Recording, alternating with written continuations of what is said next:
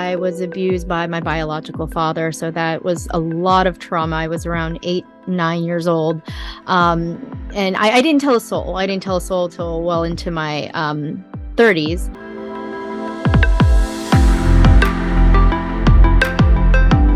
Actually, my mother would always say, if things get uncomfortable, just don't think about it and it'll go away. That was literally her mantra. Like, just don't think about it and it'll go away. So I tried to not think about it, and I was hoping it would go away. And for a little bit, it kind of did.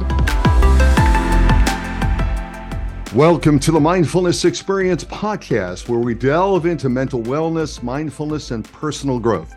I'm your host, Keith Fiveson, and we're an official partner for the Wonderland Miami 2023 conference, which will be held from November the 9th through the 11th. And when you register, we're excited to offer you a 20% discount code, Mindfulness20. It's an opportunity for you to take advantage of the event. Today, we have a special guest who will share her journey to mental wellness and provide valuable resources for those on the path to healing.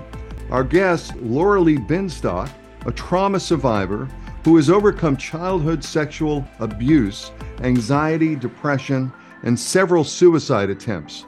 Lorilee's story inspires many, and we're honored to have her on the show.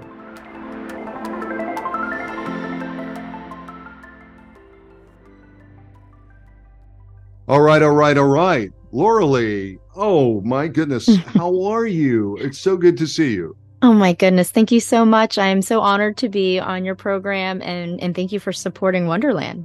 Oh yes, absolutely. And you're going to be there. You're going to moderate a panel. You're going to talk about various areas of your life. And I'm wondering about your personal journey, because this has really led you to Wonderland, and you're going to have an opportunity to uplift and inspire other people to go out on their own journey of discovery. Can you share with us a little bit about what your journey is about, and really what brought you to Wonderland? And let's hear it. Let's get into it. Well, like you said, I am a childhood sexual abuse survivor. I was abused by my biological father, so that was a lot of trauma. I was around 8, 9 years old, and I didn't tell a soul. I didn't tell a soul till well into my 30s. And I actually, my mother would always say, if things get uncomfortable, just don't think about it and it'll go away. That was literally her mantra. Like, just don't think about it and it'll go away. So I tried to not think about it, and I was hoping it would go away. And for a little bit, it kind of did. But I was dealing with, by the time I was 12, I was abusing alcohol and smoking pot and taking pills, and it was really PTSD. What my parents would chalk it up to was, oh, she's just a bad kid. And I want people to know that PTSD symptoms, alcoholism, addiction, all of those things, they're symptoms of some sort of trauma. I believe that's true. I didn't know it at that point. So obviously I dealt with a lot of self-esteem issues, and this carried on until I was in my 20s. I was working as a morning show producer, and I had, I didn't mention, as you mentioned before, I also dealt with a lot of suicide attempts. There were a couple of suicide attempts around my teens, 13, 16, and many more. And to be honest, my parents didn't do anything about it because, I'm also Filipino. And in that culture, we don't talk about mental health. And, it was also the 90s. So we really didn't talk about mental health at that time. And it was really frowned upon. And so I think those suicide attempts were me just kind of reaching out and trying to seek help. And, by like the time I was working in news and I was doing the overnight shift, it all kind of came to a head again. And I was on, because I was doing the overnight shift, I was on Ambien and other sleeping medications, and I had overdosed, and I woke up in a psych ward of a hospital. And that's where they diagnosed me bipolar.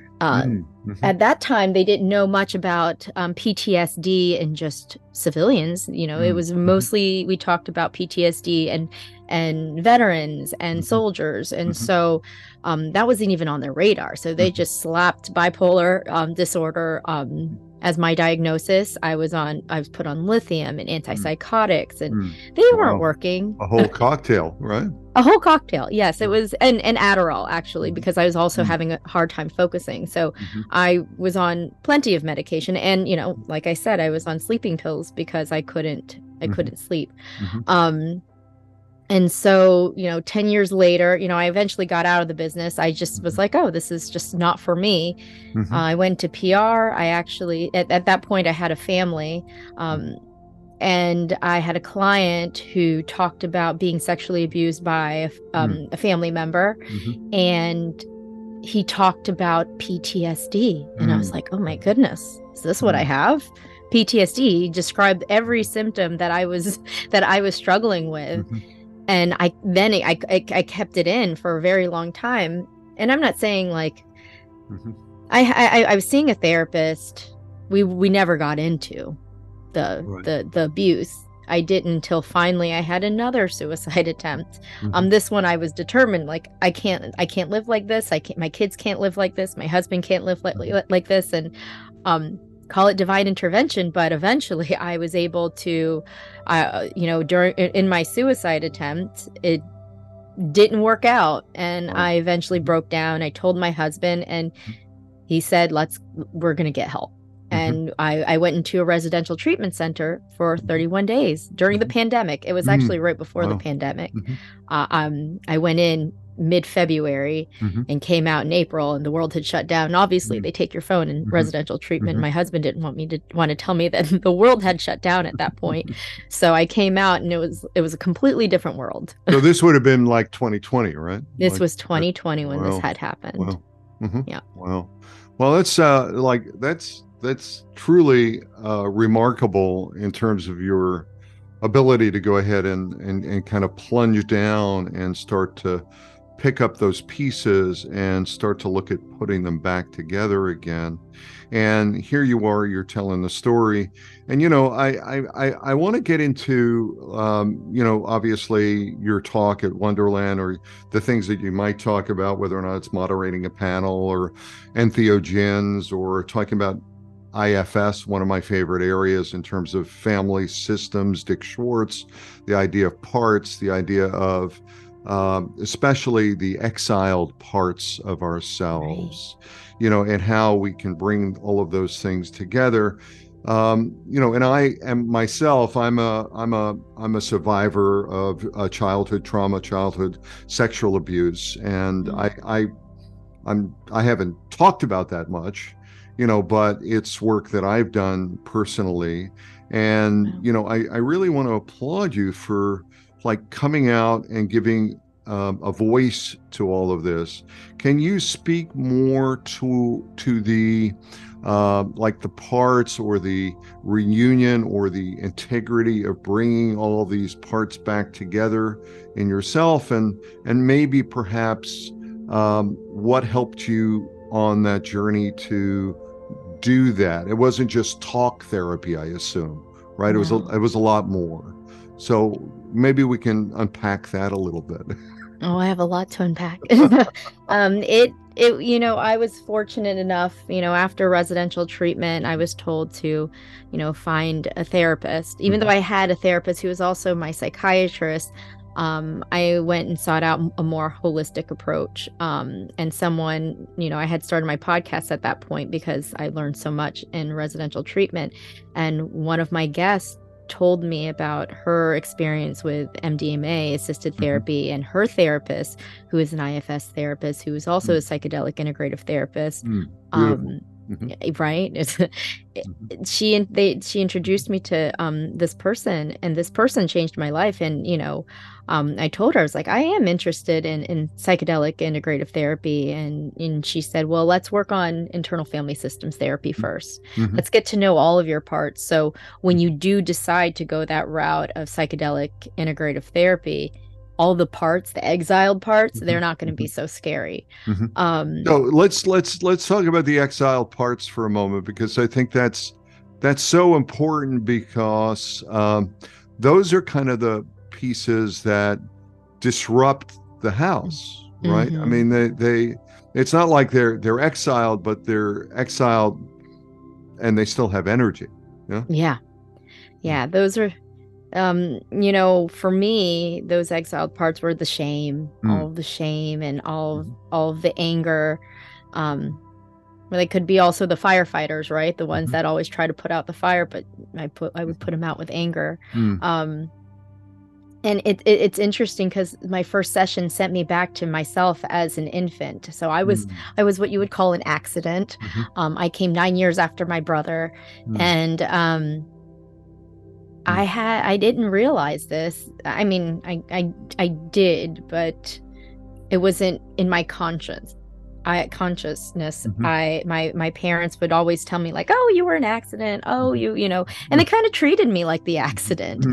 And, they would make fun of me as a baby. They would, I was not a very attractive baby. And they would always talk about how ugly I was as a child. And so it was that energy that I was always feeling, that feeling of like abandonment, this feeling of... Now wait a second. I know people can't see you. I just want to stop for a moment. So like that is such a projection, because I'm looking at you, and certainly you're nowhere near, quote unquote ugly.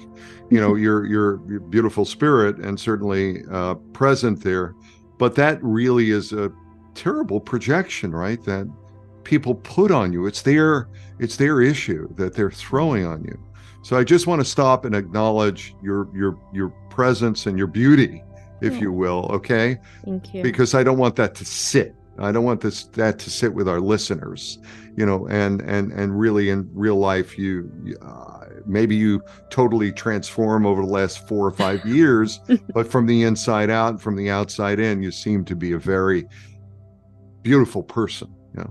Thank you. That's so sweet of you. I never felt that way. And it's because, you're told that you're ugly from an infant, and you're not good enough, and you weren't supposed to be here for a very long time. It really, you attach, that attaches to you. And so, that was something I had to really live with and deal with. And I didn't deal with that until 20 something years later. So it was, it's very, or 30 years at this point, because when I was an infant, when my parents started, talking to me like that, they would say it jokingly, as if that made it all okay. Right. But I embodied that, that self-hatred, that shame, that feeling of ugliness. Like I just, that was me. And it was really difficult to manage, and those were my exiled parts, those parts that I was really ashamed of, that I didn't, and you try to put them away, but they come out because you're not giving them the space, you're not holding that space for them. Right. And then there's that protector that's judging and putting things back into the corner, like, you shut up, I don't want to hear from you right now. No, that's not right. You want to do this, you want to do that, whatever. And then, of course, you can move into high judgment mode and not really into integration mode or high achiever mode. It sounds like you went that path certainly as well, right? I feel like I've embodied all of the paths. I was the high achiever, and I was the, I feel like it was my protector that actually kind of said, you aren't good enough. We're gonna hold you back because we don't want to put you out there, because if we put you out there, then everyone's gonna tell you you're ugly. So it was really, I had to struggle with all of my parts, and I think that's what also took a while before I even started the integrative therapy or the psychedelic integrative therapy, or psychedelic therapy itself, was because I really didn't know who my parts were. Wow. It was all blended. And what happened with that? I mean, that must have opened up some real big doors for you. What was that really experience like?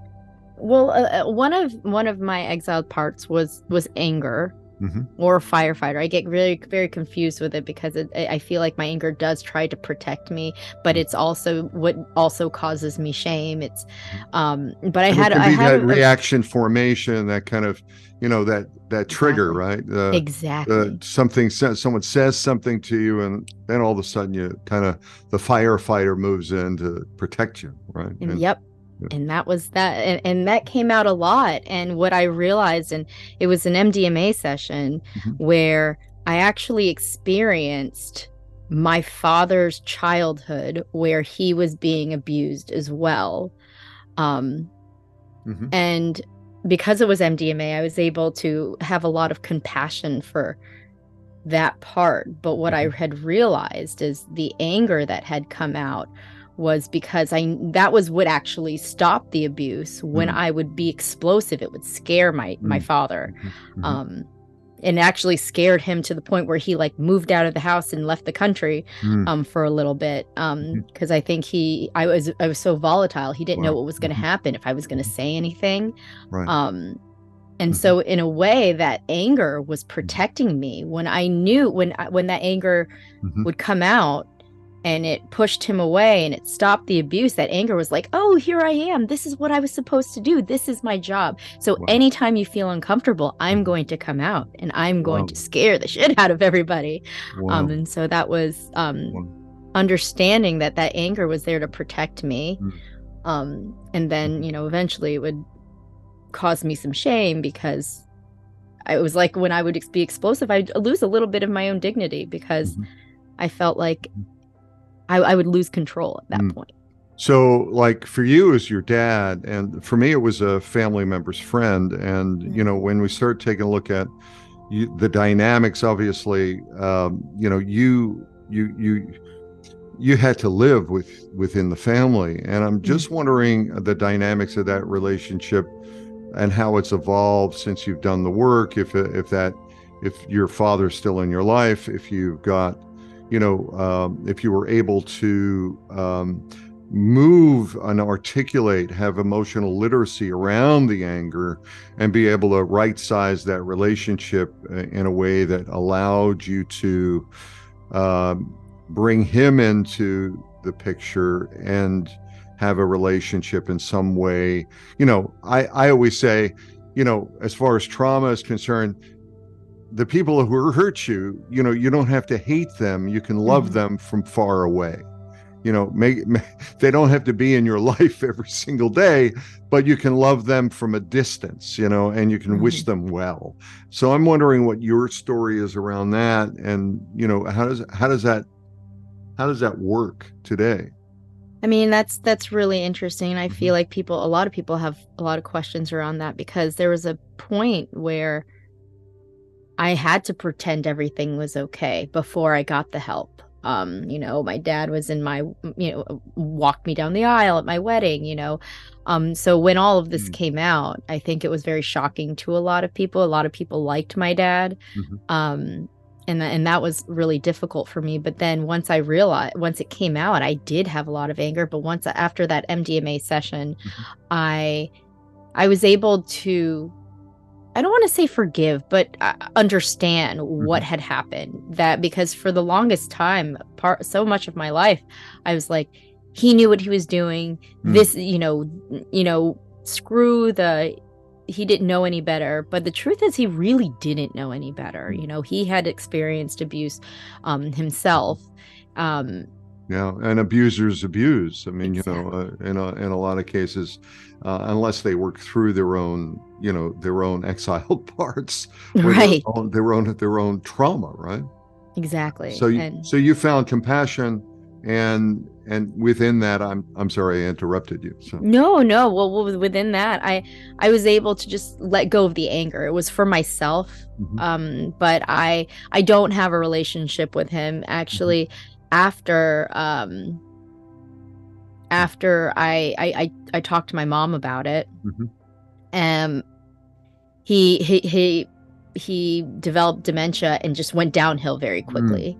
Can I ask you how old he is today? If he had developed dementia, is he a really senior guy or?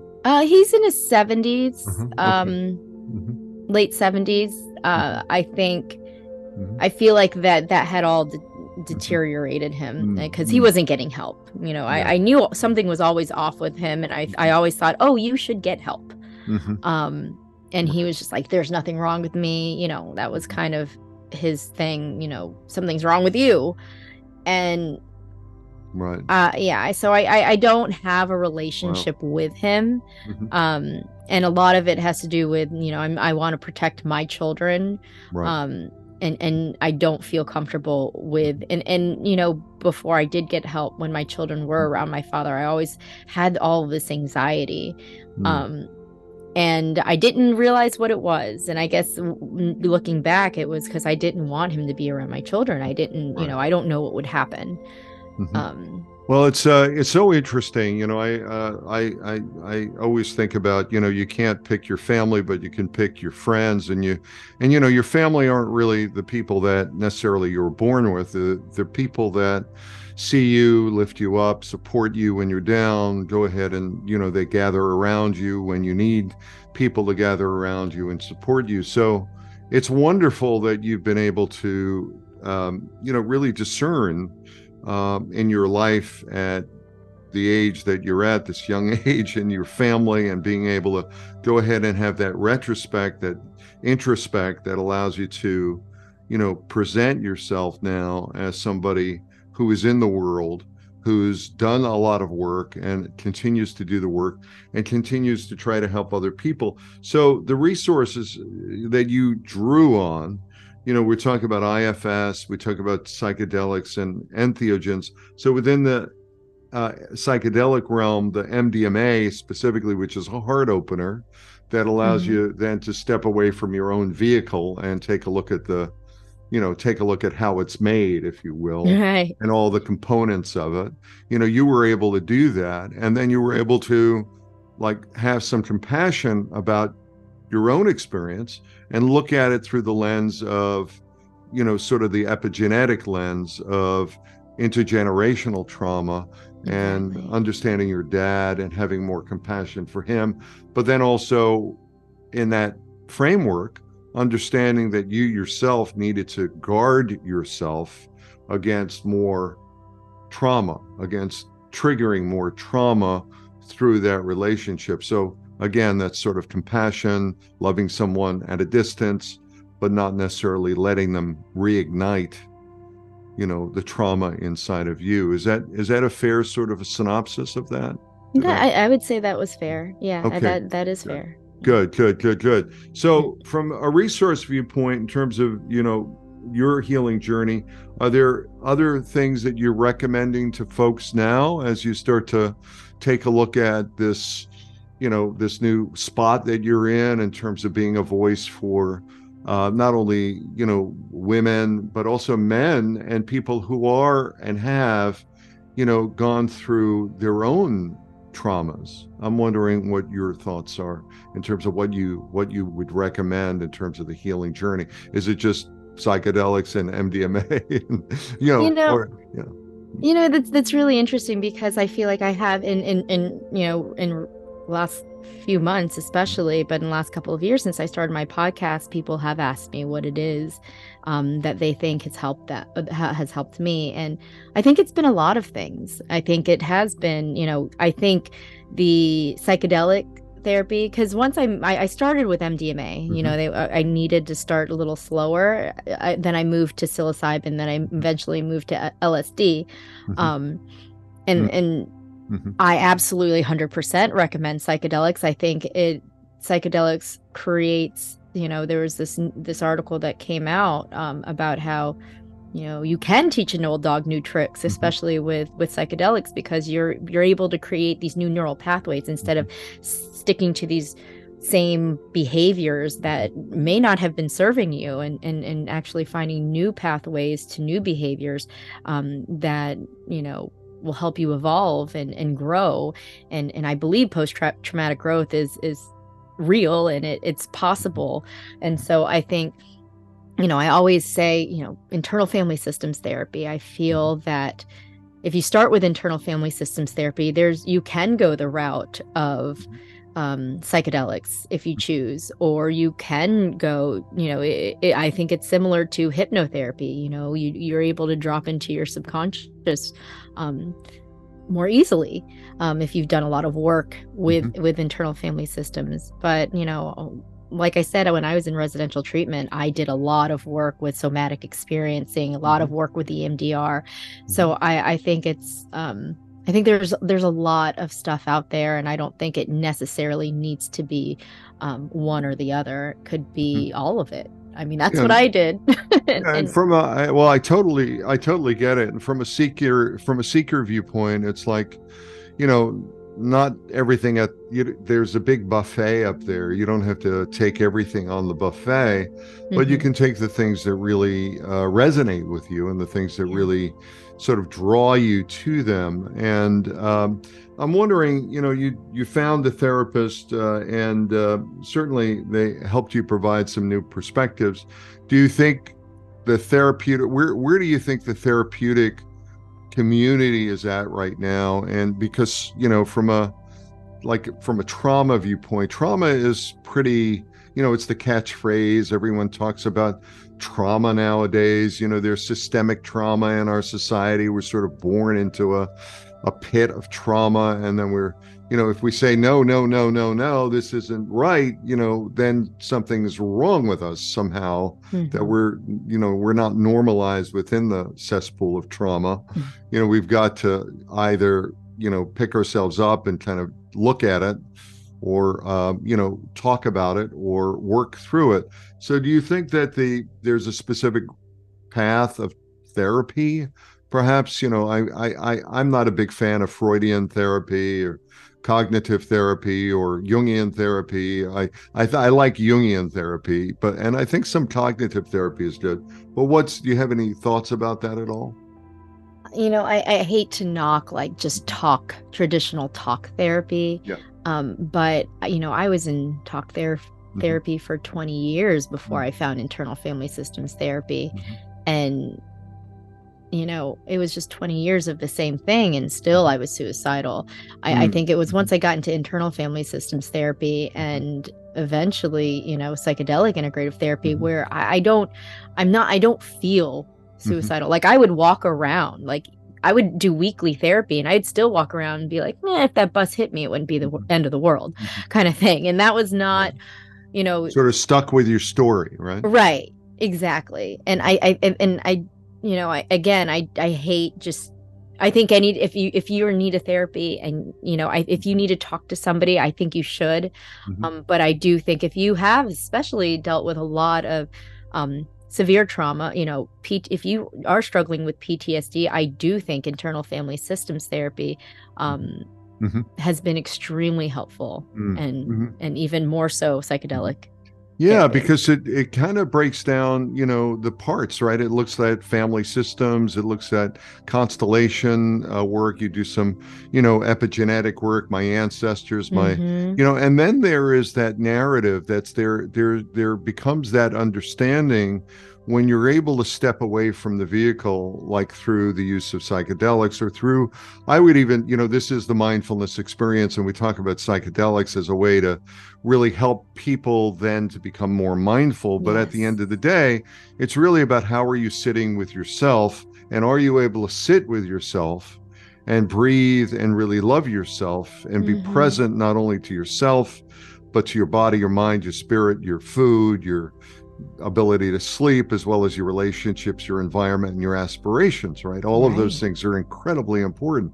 But if you're dealing with trauma, if you're trauma, you're ridden, it's hard to sit.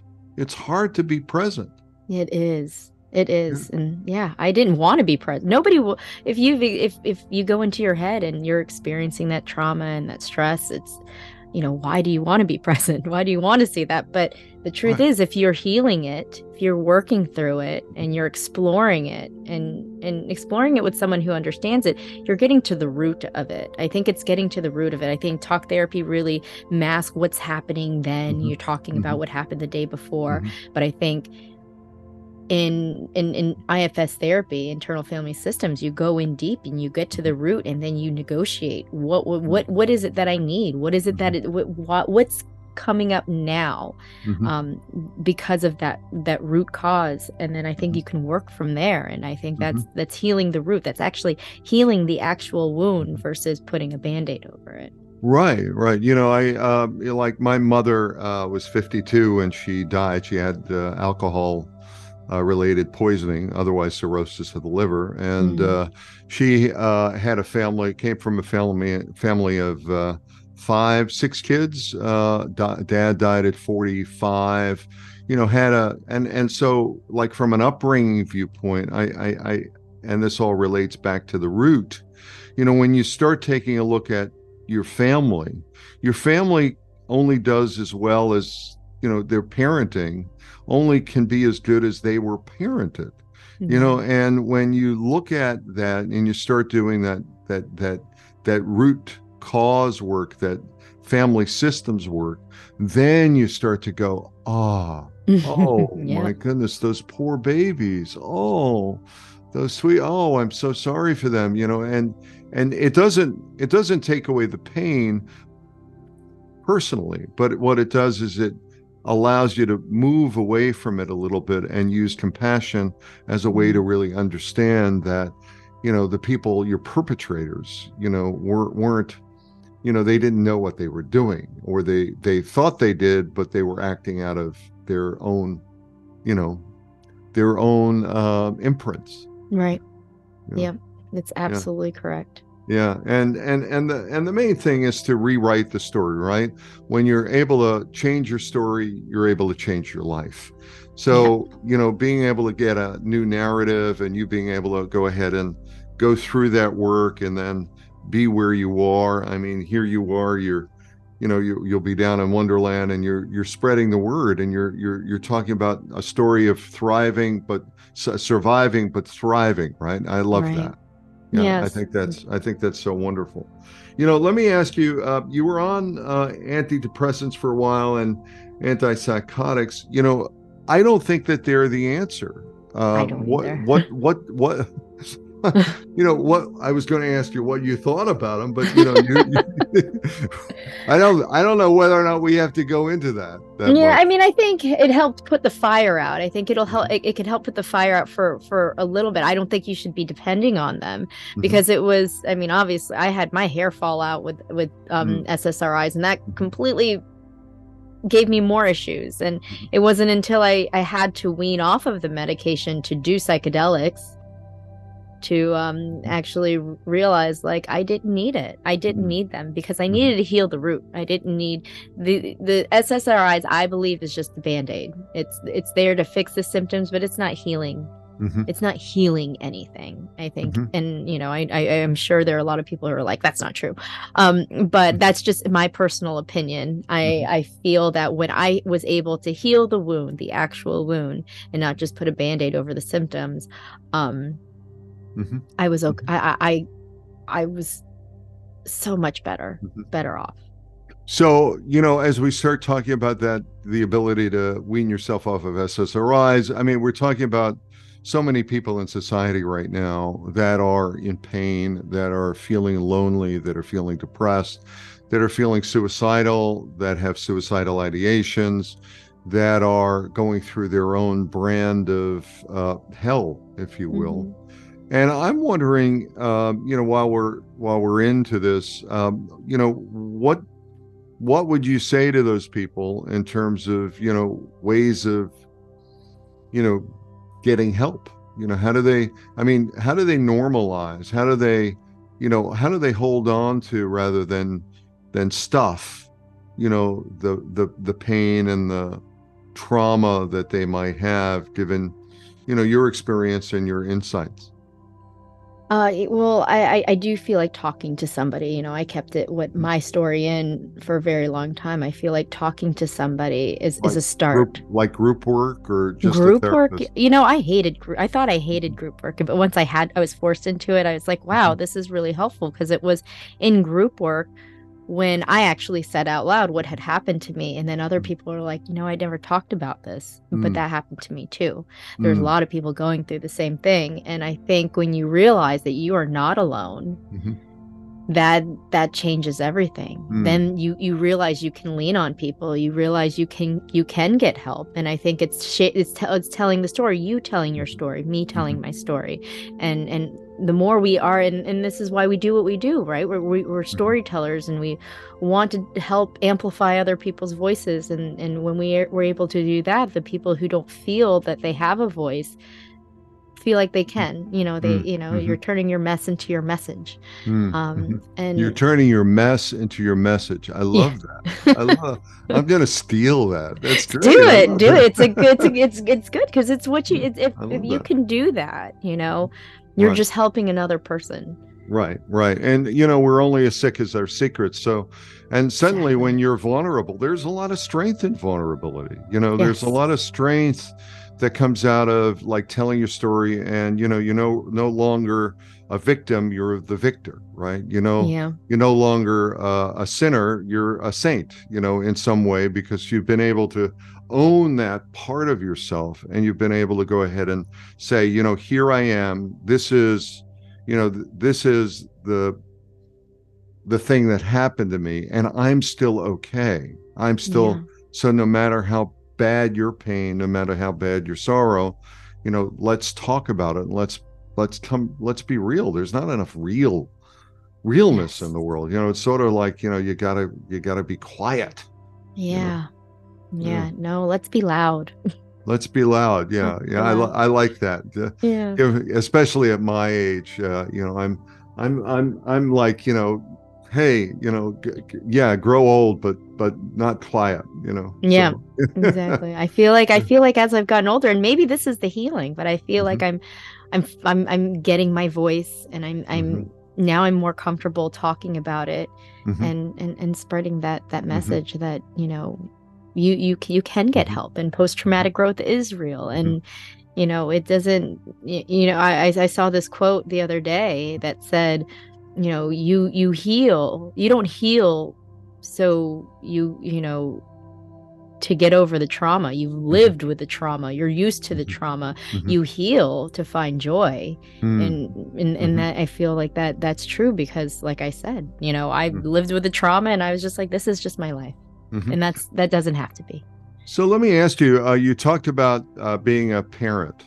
Can you talk about some of the things that you kind of share with your children, and maybe some insights that you kind of give them, as a parent, to go ahead and kind of deal with, because bullying is a big thing, and for kids. And I'm just wondering, how do you then kind of change the story from an intergenerational viewpoint, now that you've looked at the story, and you've looked at that and holding that story with care and love and concern, and now this is your little child that you've brought back into your experience, and now you have children.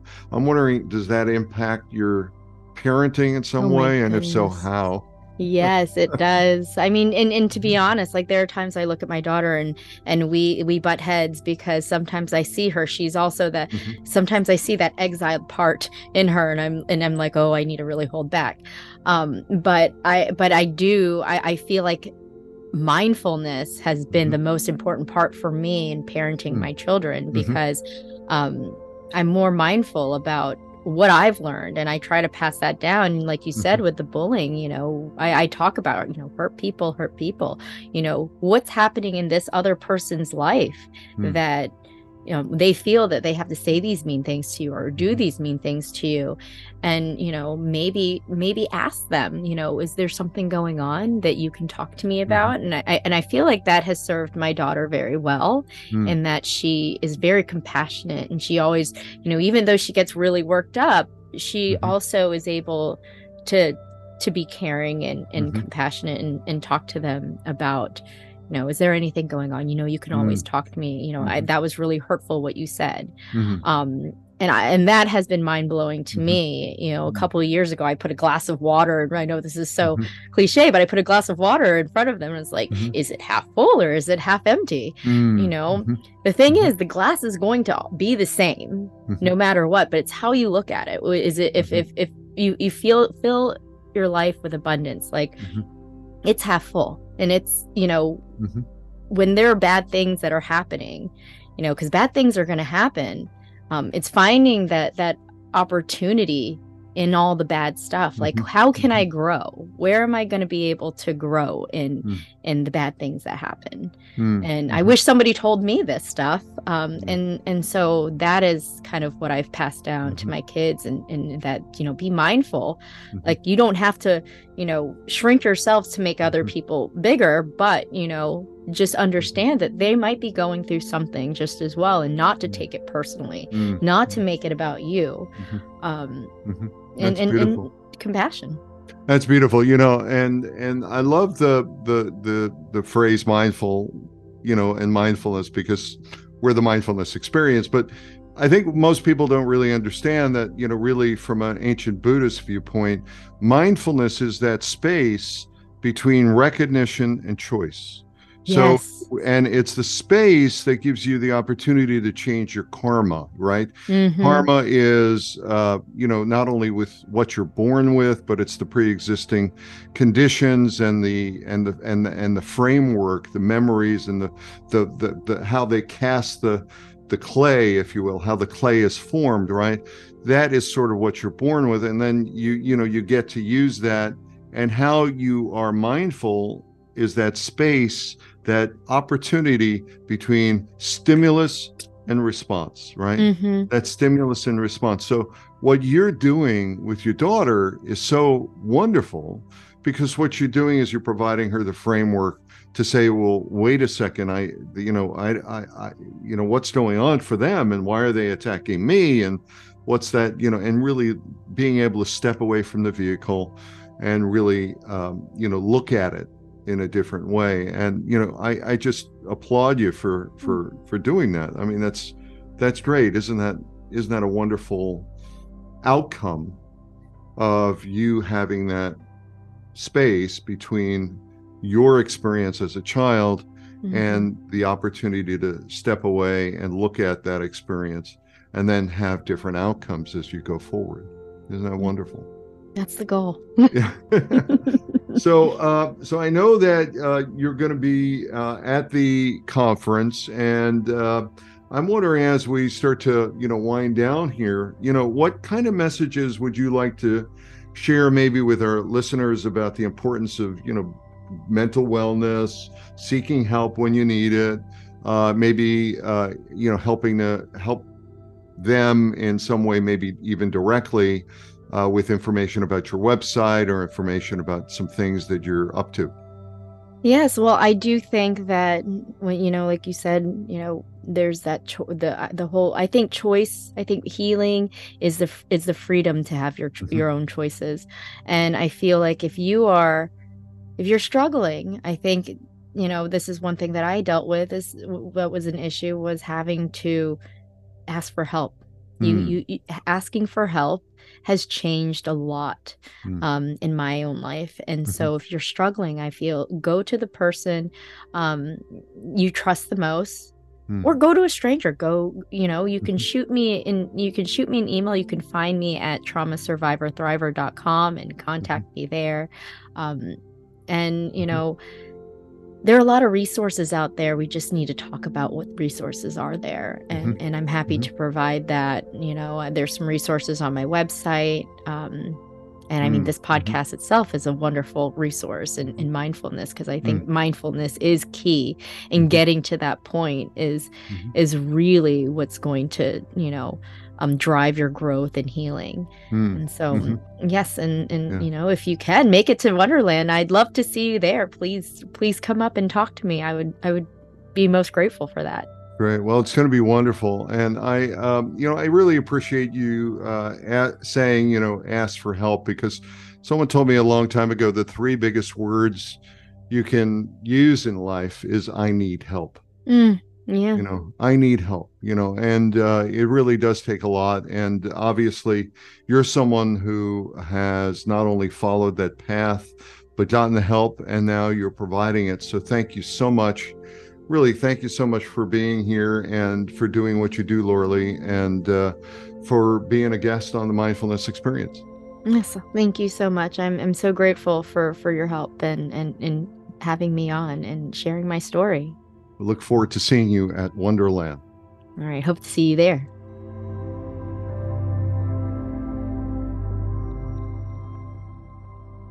Thank you, Lorilee, for sharing your story with us and providing valuable insights into mental wellness. To our listeners, this interview has provided, I hope it's provided you with helpful resources and the motivation to seek help when you need it. Remember, healing is a journey, and there is always a time to start.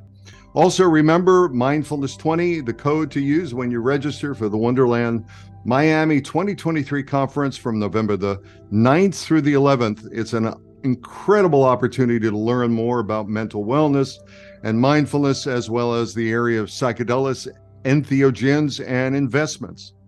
Until the next time, stay mindful and stay well.